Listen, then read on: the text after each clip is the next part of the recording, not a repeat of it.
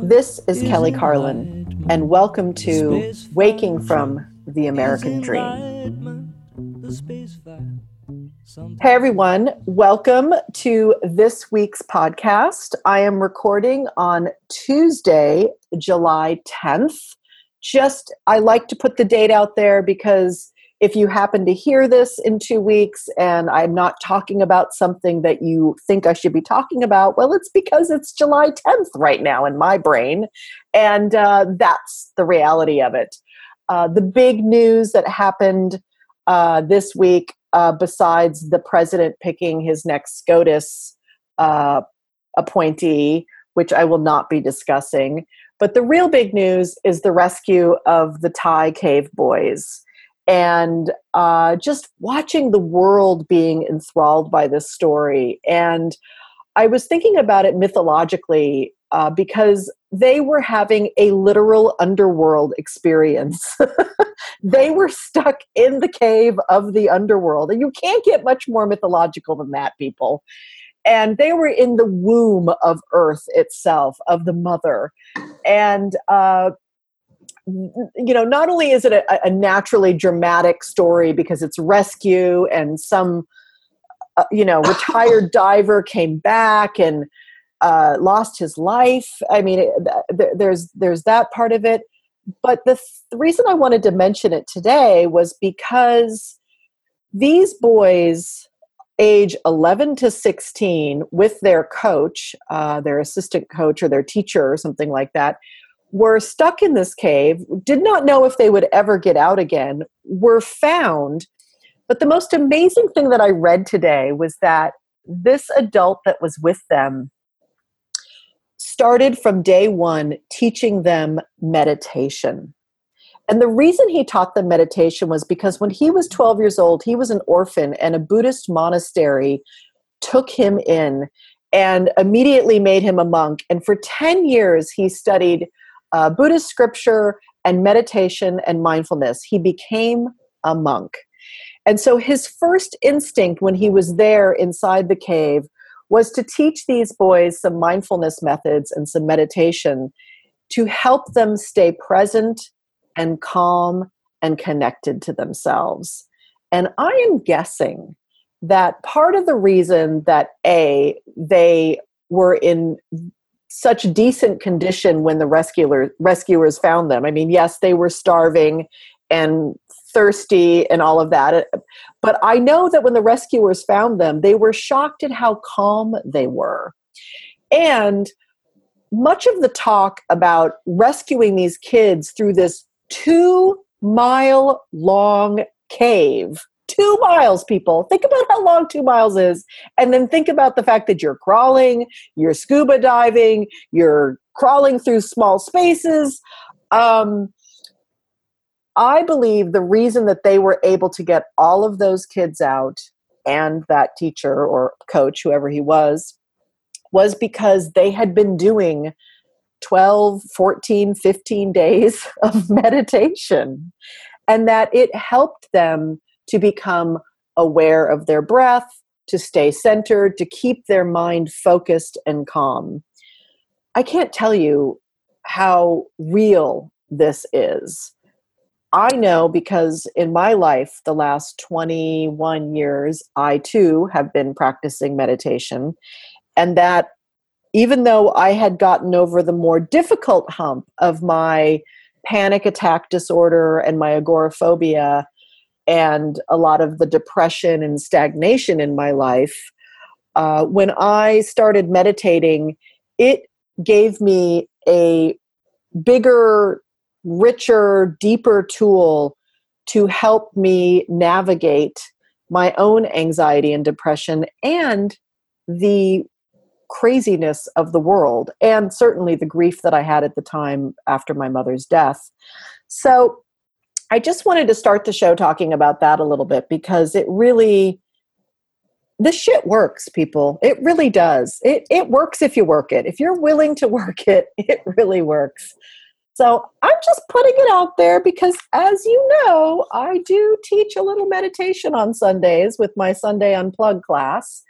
And so if any of you are curious out there and want to learn a little bit about what the Thai cave boys learned in the belly of Earth, then come on board. Come over to my Patreon and check me out at patreon.com/Kelly Carlin. And I'm also talking about this subject because I'm so excited. I have a guest today on my show. Haven't had a guest in quite a while. And I am particularly excited about this person because she's someone I know, and she's the mother of a most beloved human in my life. In 2013, I got a book deal to write my memoir. And the person who shepherded me through every single step of that was my editor at St. Martin's Press. And my editor is named Hannah Broughton. And she is like part rock star, part coach, part taskmaster, part therapist, and 100% editor. And she and I fell in love with each other. And I got a chance to know Hannah pretty well because, well, we hung out for about 2 years together via email and telephone calls and via my story. And I got to have some encounters with her mother, who is my guest today. And her name is Ellen Broughton. She's a PhD. She's co-director at the Clay Center for Young Healthy Minds at Massachusetts General Hospital, director of the Learning and Emotional Assessment Program, known as LEAP, at the same hospital. And she's an associate professor of psychology at La Tida, Harvard Medical School. She is a psychologist, teacher, and researcher whose career has focused on improving understanding and treatment of children with learning and attention issues, particularly ADHD, learning disabilities, dyslexia, autism spectrum, and processing speed. And yes, like I said, she's also Hannah's mom. Ellen, welcome. Thank you so much for having me. That is the best introduction I've ever had in my life. I love that, mostly because it's about my daughter. So thank you so much for having me here. You're so welcome. And the reason you're here is because like many people I hang out with on Twitter, Ellen and I hang out on Twitter together. And I don't even know how it came up, but something came up about learned helplessness. And Ellen reached out to me and said, I think I'm writing something about this. I think this is what's happening in America right now. And I think there's some people who are definitely falling into this psychological state of mind. And I'm like, oh my God, we have to talk about this for my podcast.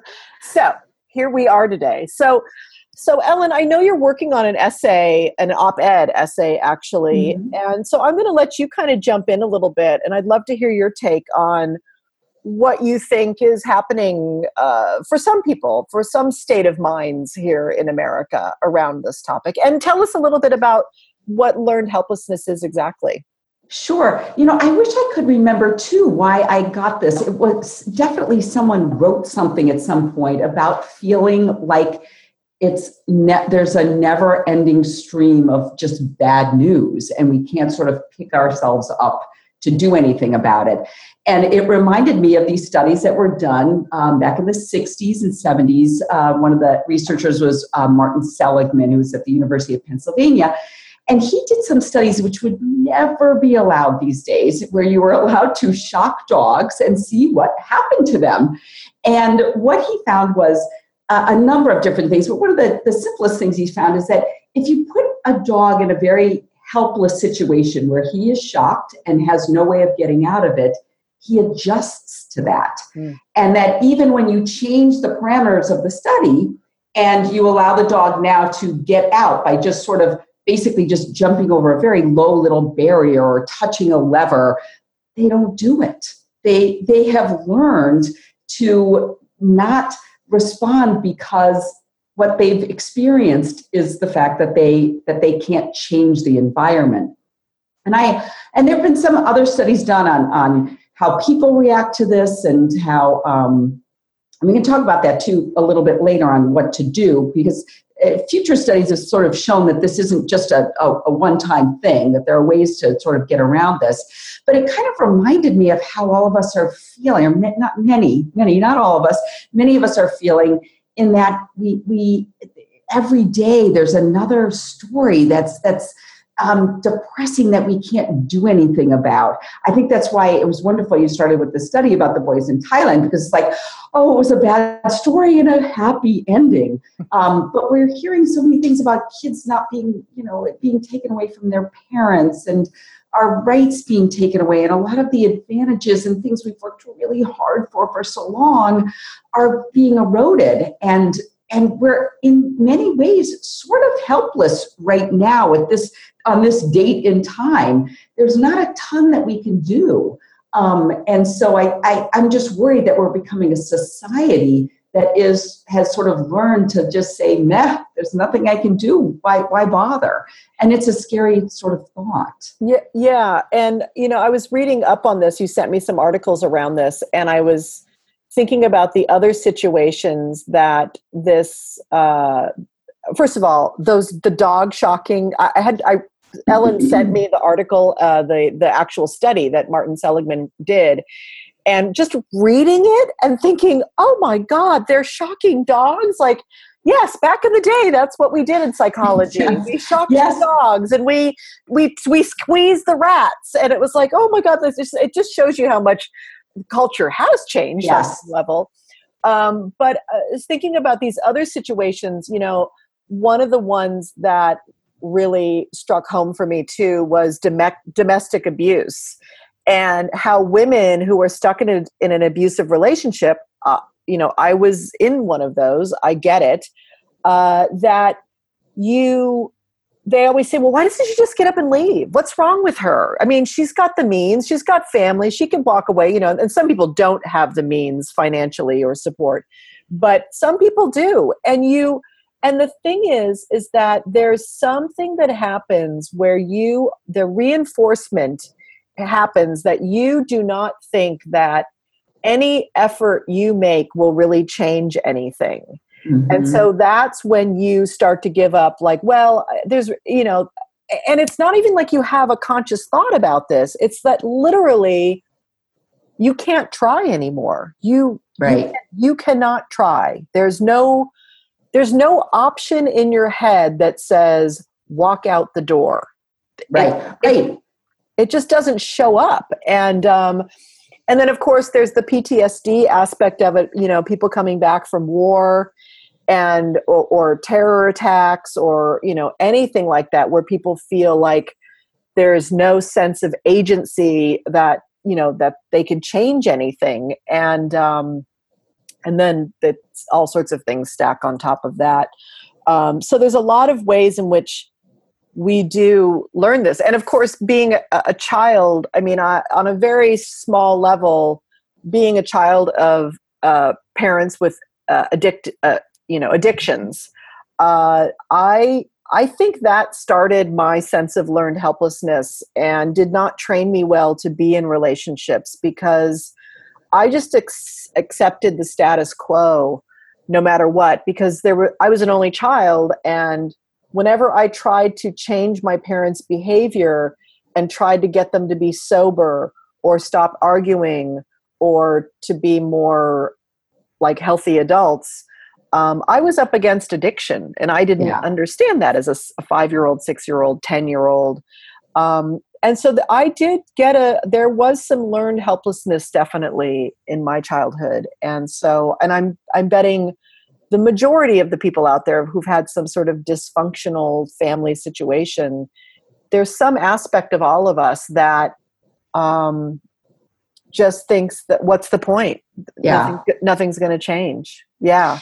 And there's a real brain. So since those studies, we've learned that there's a real brain basis for this, that it's our brain sort of going into default mode. And in fact, it might even not be so much that we learn this, but that our brain's default mode is to sort of maintain status quo because it's better for the long-term survival, even though it doesn't make a lot of sense intuitively or even when you're just trying to again, like you were saying, that idea of just being able to walk out the door has been shown that's not what animals do. It's not what we do.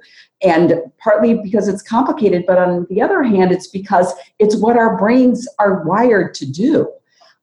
It's interesting, though, you bring up this issue about addiction, because I feel like we're in such an addictive society. So trying to apply this to a bigger picture makes sense. I mean, we're addicted to our phones. We're addicted to this news cycle that it just, whether we're for or against whatever it is, we're whatever side we're on, we just can't get enough of it.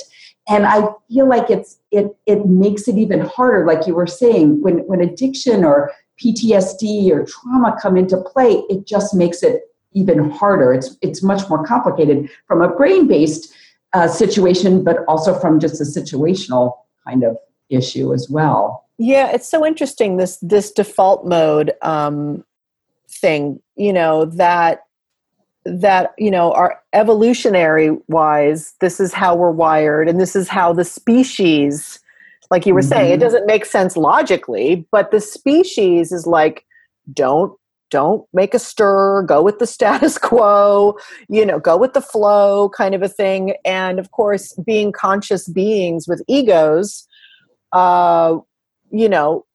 90% of us is like, no, I'm a separate thing and I need to forge ahead and I'm supposed to be doing this and that.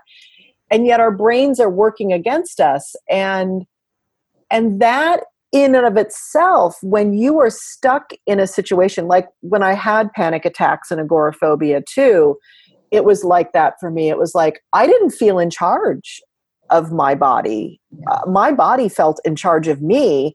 And there was a level of, what's the point? Because I can't make this thing switch yet. I can't figure out the code to make it switch. Luckily, I ended up getting help in figuring out the code, because there is a way to figure out the code. Yes. And we'll talk more about that, the switching part. But I love what you're saying about the addicted part, because, it is funny. And we don't see the connection between the addiction, the dopamine loop of getting the hit on the social media, the likes and the getting into the arguments. And I was thinking about my own reactions, like the spectrum of reactions that I'm having, like I'm sure you are too. One of which is, and it's not every day, but I know some people are really stuck in this one. It's like, oh, I'm going to watch the news shows that I like, and I'm going to see the little ways in which we're winning, or we are going to win, or where's the gotchas today? And so there's a lot of that team competitive, how's my team going? And I have days like that where I watch 5 hours of news, and I search for any little clue that we're winning. Oh, I do the same thing. And it's such a waste of time. I would be so much better off reading a good book. And it's funny you say this, though, because I had a couple of weeks ago where I was just very busy with different things going on in my life. And I had visitors in, and I didn't watch the news. Usually the first thing I do when I get home at night is I turn on the news, MSNBC, CNN, whatever. You're right, to see what happened today, to make me feel like we are charging ahead. What gotcha happened that I'm going to feel better about. And I didn't watch the news for like 5 days. I slept so well. And speaking of my daughter, Hannah, who's always telling me, it wisely so, what I'm doing or not doing right, I said, I've been sleeping so well. I haven't had MSNBC for days. She's like, Mom, that could maybe be why. So I think titrating that a little bit, I think might be one very easy thing we could do, because it is sort of, we watch to be informed, and that's really why we should watch the news. That's a great reason to watch the news. But I think sometimes we watch to just I don't know, get satiated on something that's actually not very satisfying to chew on. Well, and I think this might tap into the learned helplessness part, because I think this is a way that we feel powerful in the moment. And if we feel powerful in the moment, then we don't have to feel that goddamn helplessness thing we're feeling for 5 minutes. And I just had someone today on my Patreon, because I always ask my people, what bonus thing do you want to talk about? And she said, I have friends who are so addicted to the news right now, and they're so addicted to politics, and it's ruining their lives. Like, what can we do to help our friends to like find a way to like have them put down the crack pipe? Because that's what it is like. Yeah. It is like a crack pipe. And it's hard, because you're right. There is a part of us that needs to stay informed, for sure. But once you hear like the first 5 minutes of the news, you're pretty much informed. Yeah. Yeah. Oh, but you want to see like every single person who might just have a possible opinion. I mean, a lot of what we call news, or I should say this, a lot of what I watch and call news is really just people talking about what happened. It's really, like you said, the first 5 minutes tells me what I need to know, and the rest are just people talking about it, which is interesting, but I don't know that I need quite that much of it. It's like a crack pipe. It is, you just can't, it's sort of like, well, after the advertisement, what will so-and-so say about that? They may have something new to say about it. And that's rarely the case. Yeah. And when you start to see, I think, and realize for me, like, oh, even the people that I agree with policy-wise, like MSNBC, I'm definitely a lefty. I'm not 100% a lefty, but for the most part. But you know what?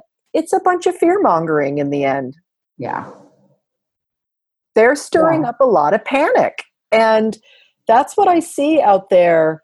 Also on social media with people. And so here's the conundrum, I think, for a lot of us. And I'd love to have your take on this, which is, so if I don't panic about what's going on, am I on the wrong side of history? And therefore, am I not doing my part? And then am I being selfish because I want to stay sane? So I only watch BBC World News and read the headlines of the New York Times. So, it's like, what do you recommend for people to have a balance in this so that we don't get overwhelmed and swamped and our brains don't get activated? I think we should give credence to the things we're already doing to take care of ourselves, because I think that's getting a little bit lost.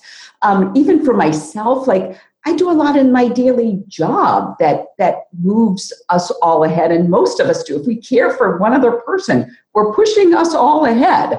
So I think keeping that in mind. And then I also think there's this, I don't know, this push-pull, because there's really not a ton we can do to change things right now until the next election cycle. And then what if things don't change that much in the way you're hoping? We can't worry about the future that much because we really can't control it. But we can do some things now other than just watch, because watching isn't really doing anything. And I think that's one way to sort of get under that. You're watching because you're so concerned, but it's really, it's not helping anybody. And so I think picking something that might be helpful, and personally, I think the number one thing we can do is to get people out and voting. I mean, that is when you change civilizations. You resistant, but ultimately you have to vote in a democracy if you want to change things. And I think that's the number one thing we could do to move things along. And this got me thinking about the bigger picture, like beyond what's just happened the last 2 years and having such a populist conservative, majority going on right now, which is that, this voting thing is so interesting, because with the amount of money in politics, it's just gotten worse and worse. I mean, obviously with, Citizens United, that pushed it on a whole nother level. Yeah. But even before that, when the average citizen doesn't believe that his representative is really representing him anymore, that lobbyists have completely taken over Washington.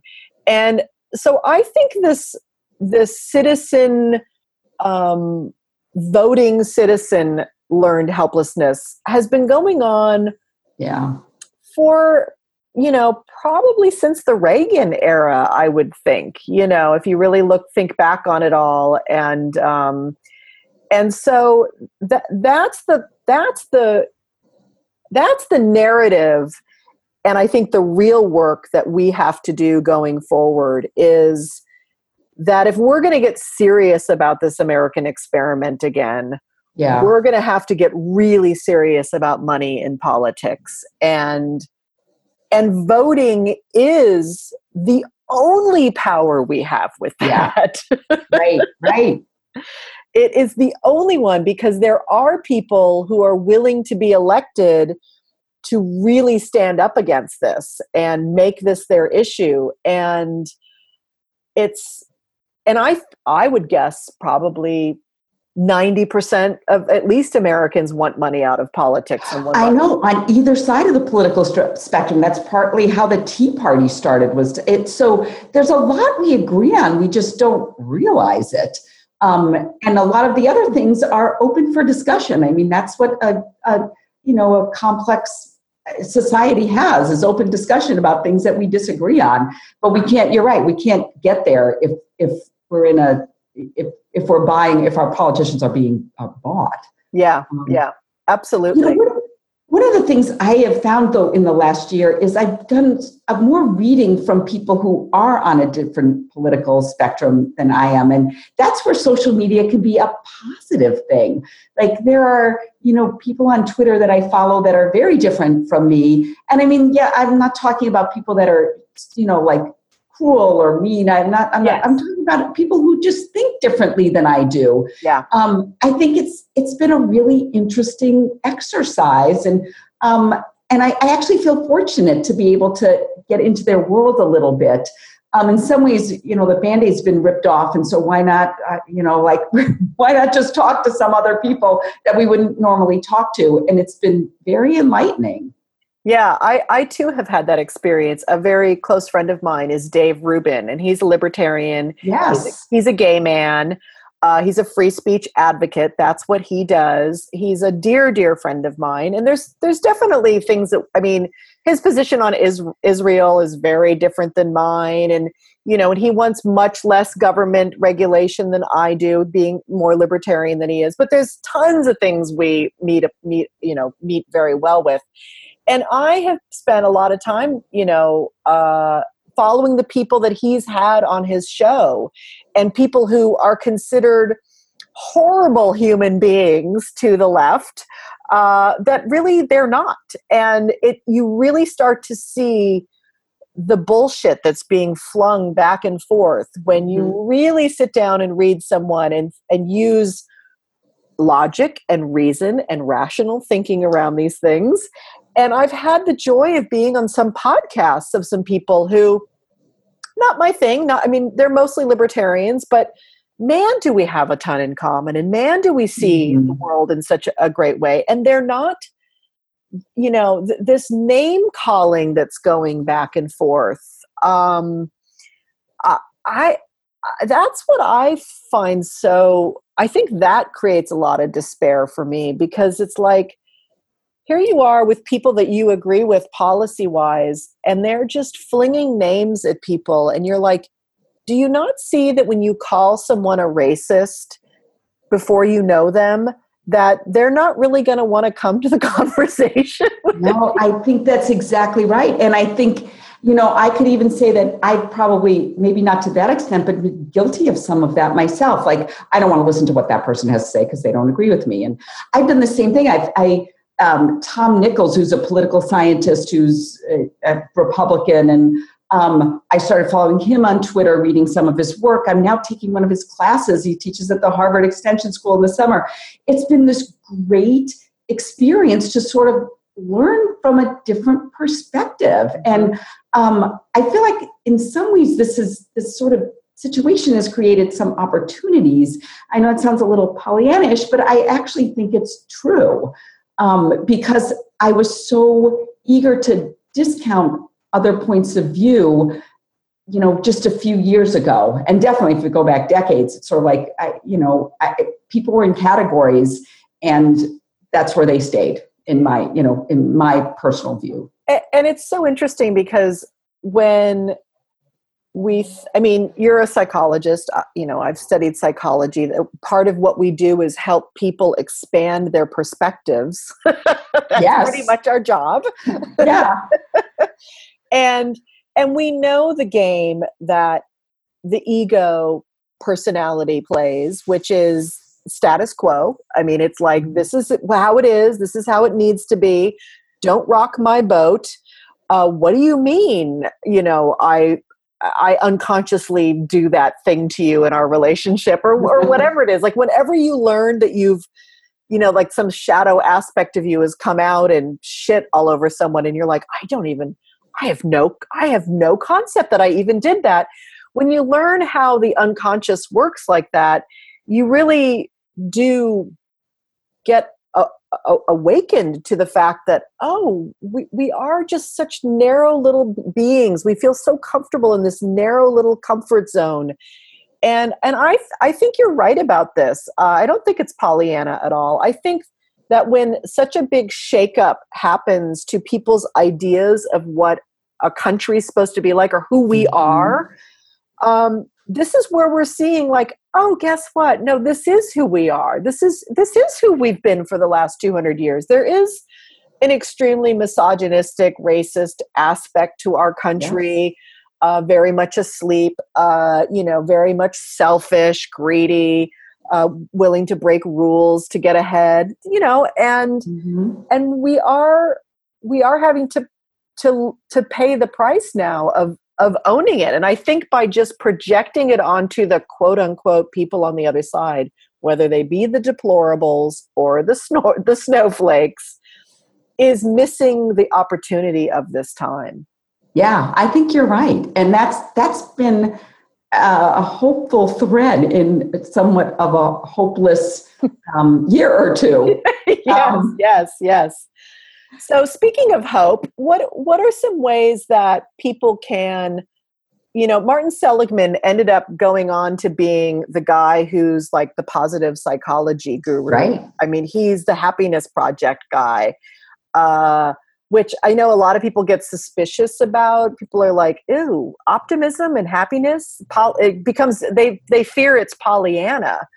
But what's really exciting about this time also, I feel in the social sciences, is that we are getting a ton of research about understanding these default modes, understanding the power of mindset, how we can change mindset. It's why I teach mindfulness and meditation, because that is all about becoming aware of your mindset. That's the number one thing. What mindset am I in? So from your work that you do, and I know you work with children with, different levels of perspectives and perception and disability, or what we call disability. But just in your other work too, what do you know about the shift that one can make to get out of learned helplessness or despair, or when we're stuck in these modes? Well, there's a lot of new research on resiliency, and which is very much like this, sort of thinking about happiness, but in children in particular, we used to think that resiliency was something you were born with. There were resilient people and there were people who weren't. We know now that is not the case at all, that it's something that actually can be learned. And, some of the things you've already mentioned are things that have been very well documented over the last decade or two. Meditation is an incredible tool for coping with anxiety, for helping with concentration, attention, being more focused on what you're doing, feeling more resilient. Other things that have been shown is that giving people the opportunity, kids, I'll talk about kids, giving kids the opportunity to sort of overcome something is exactly what we need. And a lot of our child rearing over the last decade or so has been to remove challenges. I don't want my child to feel pain. I don't want and it's the wrong thing. I mean, when we're talking about maybe this is a time to help build that resiliency, we've lived in a pretty nice kind of, few decades, half a century. So maybe this kind of gives us that ability, like, no, overcoming a challenge. Actually, when we study kids with learning disabilities who make it to college, they actually are more resilient, they're more satisfied, they're able to more roll with the punches than kids who don't have learning disabilities. If you looked at the research on that, you'd say, I wish my child had a learning disability, because when they get to college, they're going to be better able to cope. So I think, taking challenges as they come and then learning strategies to get over them is really sets you up very well in life if you're a child. And then there are other things too that I think we underestimate, things like exercise, forming connections with other people, talking with other people. And that's why some of the things that you mentioned, like sitting by yourself watching television, the news for 5 hours, is actually not a good way of building resiliency. And it's not a good coping skill. So, and I also think that kind of accepting that change is just part of life, and accepting that a lot of life is outside of our control can sort of bring that, that awareness can help you be able to sit with it better, and feel less frustrated knowing that, no, life doesn't always come at the same, I can't create it all at the same, I don't know what I'm trying to say, but you know what I mean? We can't control it. So if we can have that perspective and really believe it, it actually helps us maintain that positive outlook. Yeah, it's part of the reason I call this show Waking from the American Dream, because the American Dream has this fantasy that if you work hard, you'll get what you want, that there is only endless progress and growth available in the world, and that there is some thing just over the hill that's going to solve everything for you.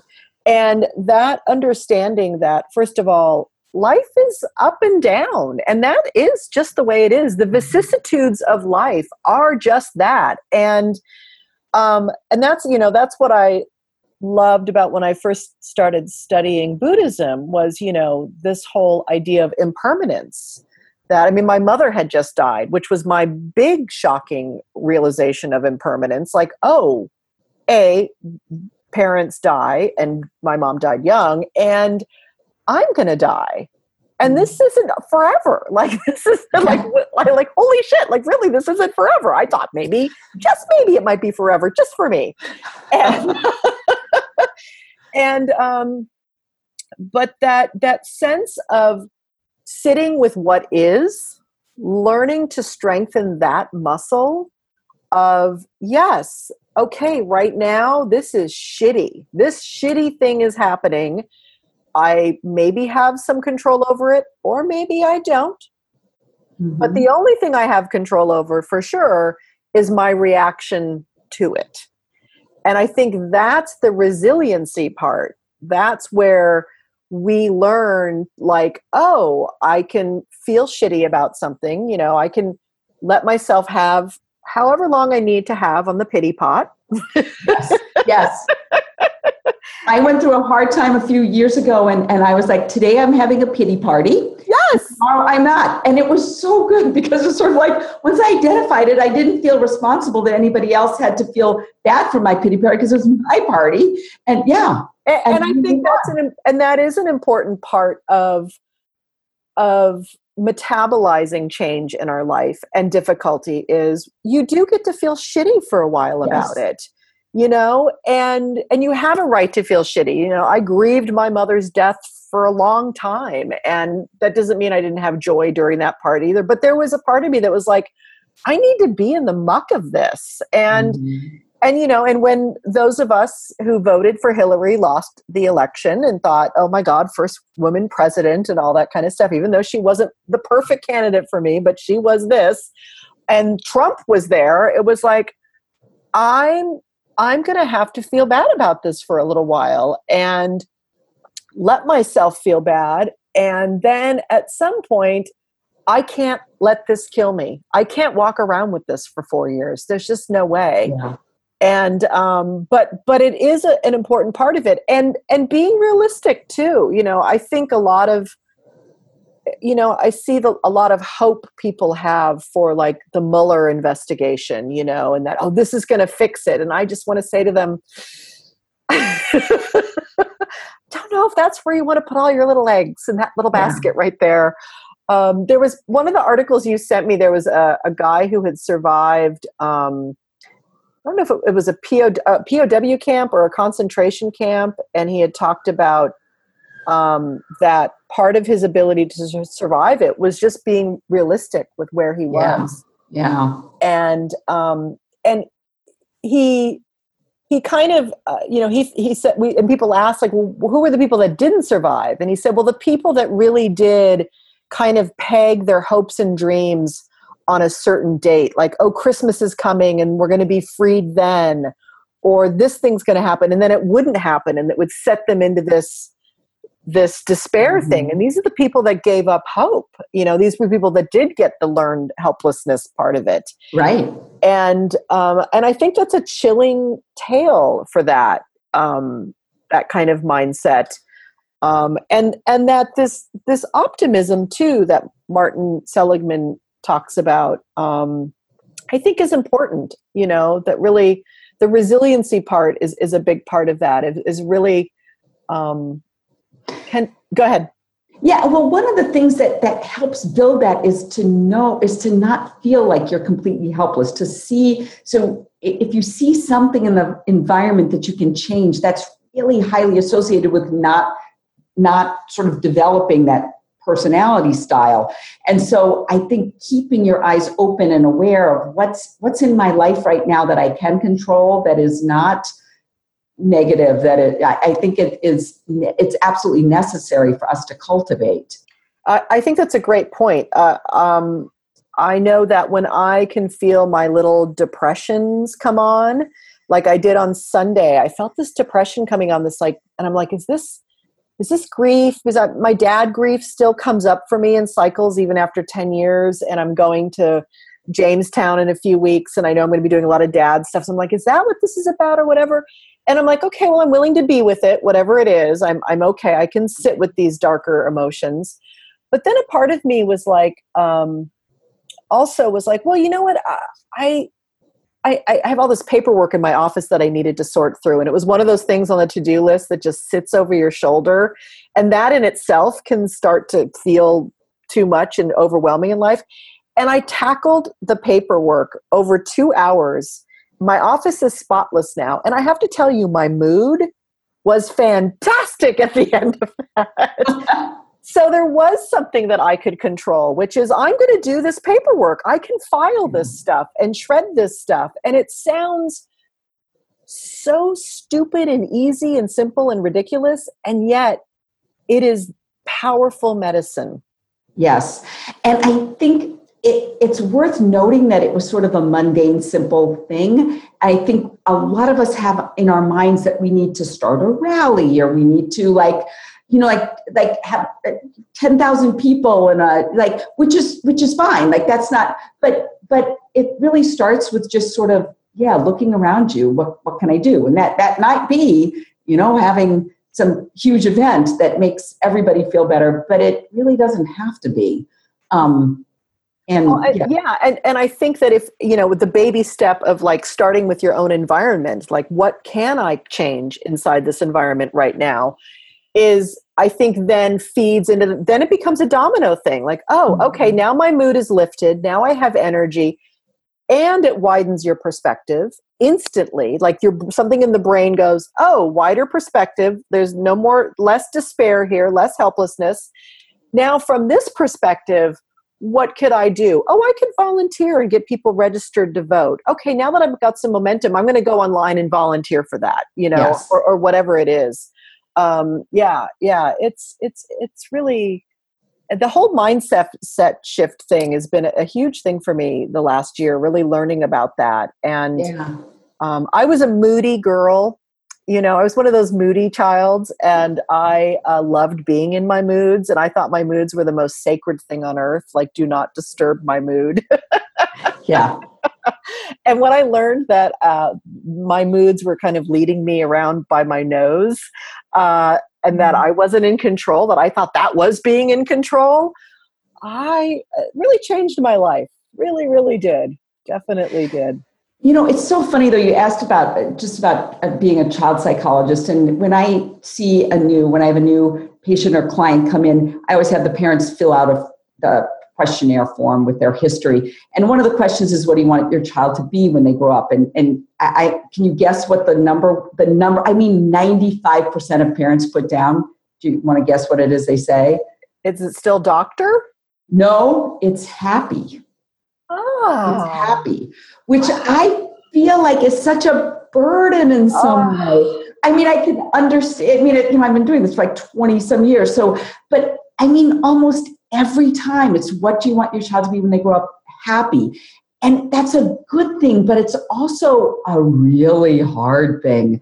And if you're the kind of child who happy is just one of many emotions and not the dominant one, you're going to feel like a failure. Yeah. So it's just, I don't know, it just made me think of that when you were saying that. And it's also, it's an emotion. It's not a destiny. Yeah.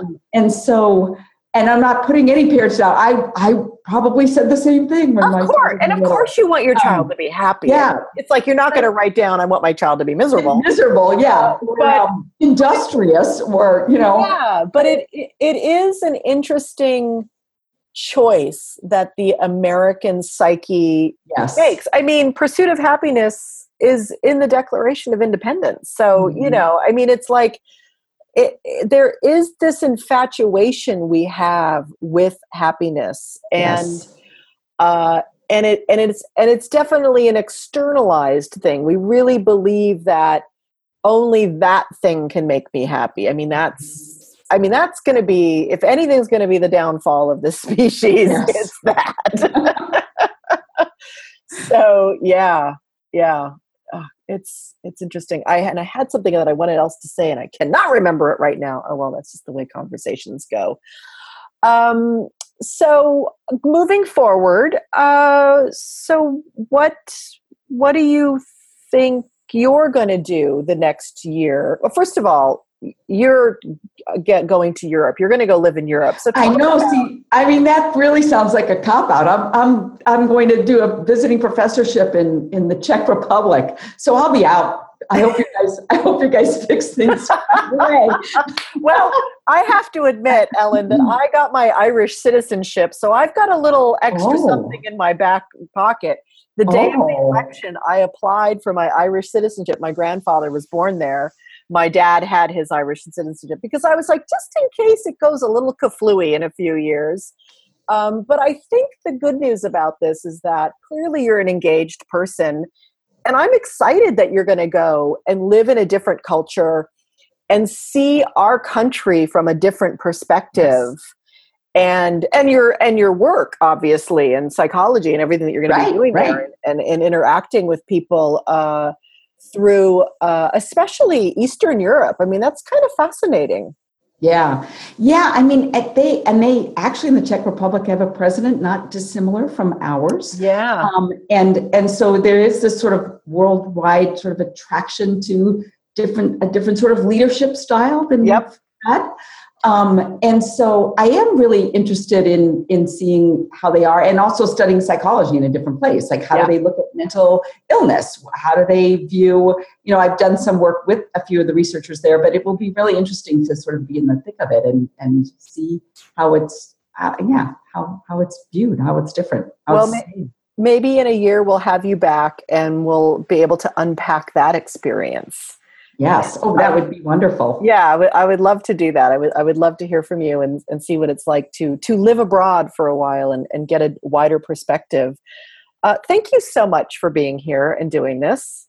Oh, you're welcome. It was such a pleasure.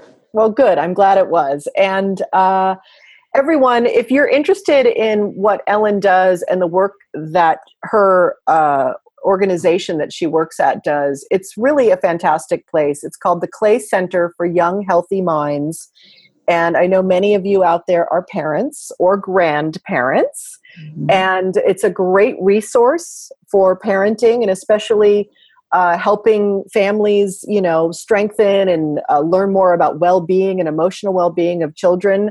A great place. I'm hopefully going to be a part of a little project they do. They have a little film project about resiliency, and I'm going to talk about my own experiences learning about resiliency in my own childhood by overcoming strange events that I did.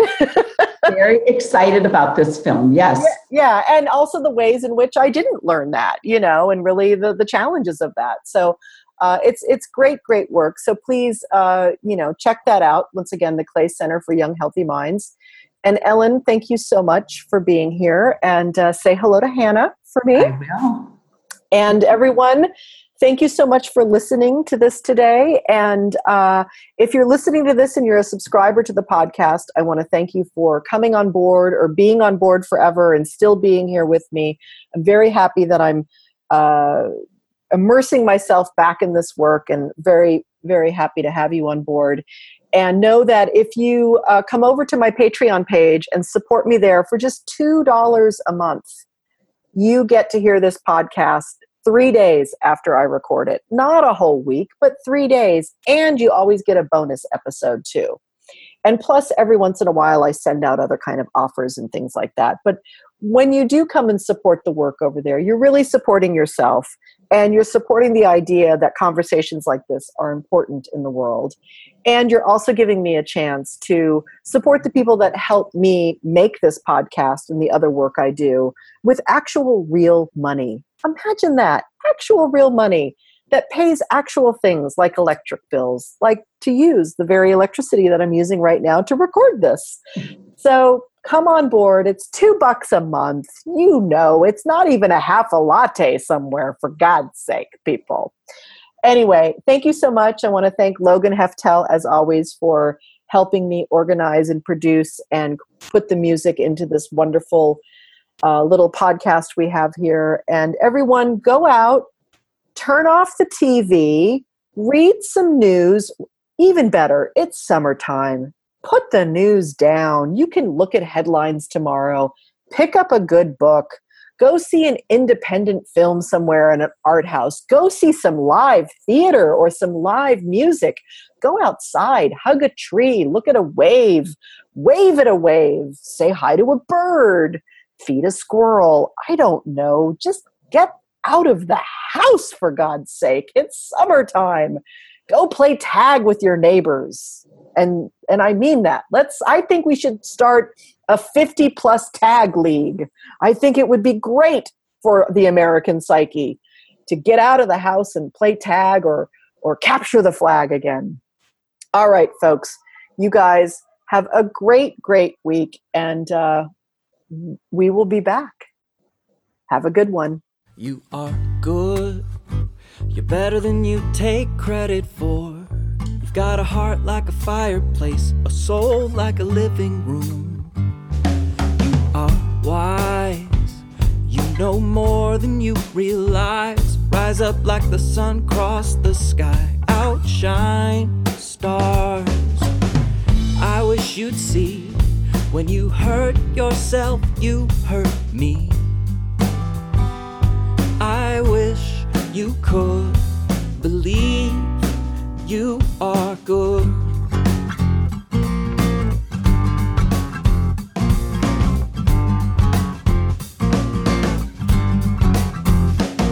You are me, I am you, and everyone we meet. Nothing separates the in-between but fear. You are free as long as you're careful and you breathe. No authority, no evil thing can claim you. I'm trying to learn to love and receive it in return. I wish you could believe you are good.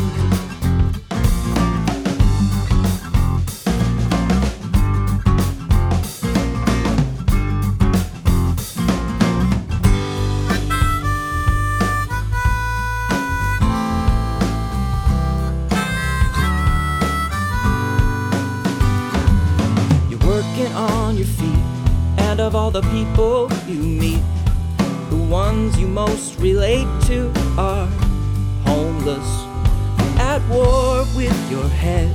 Blame your environment instead fed up with the energy you spend on mere existence. I wish you could believe. I wish you could believe. I wish you could believe. You are good.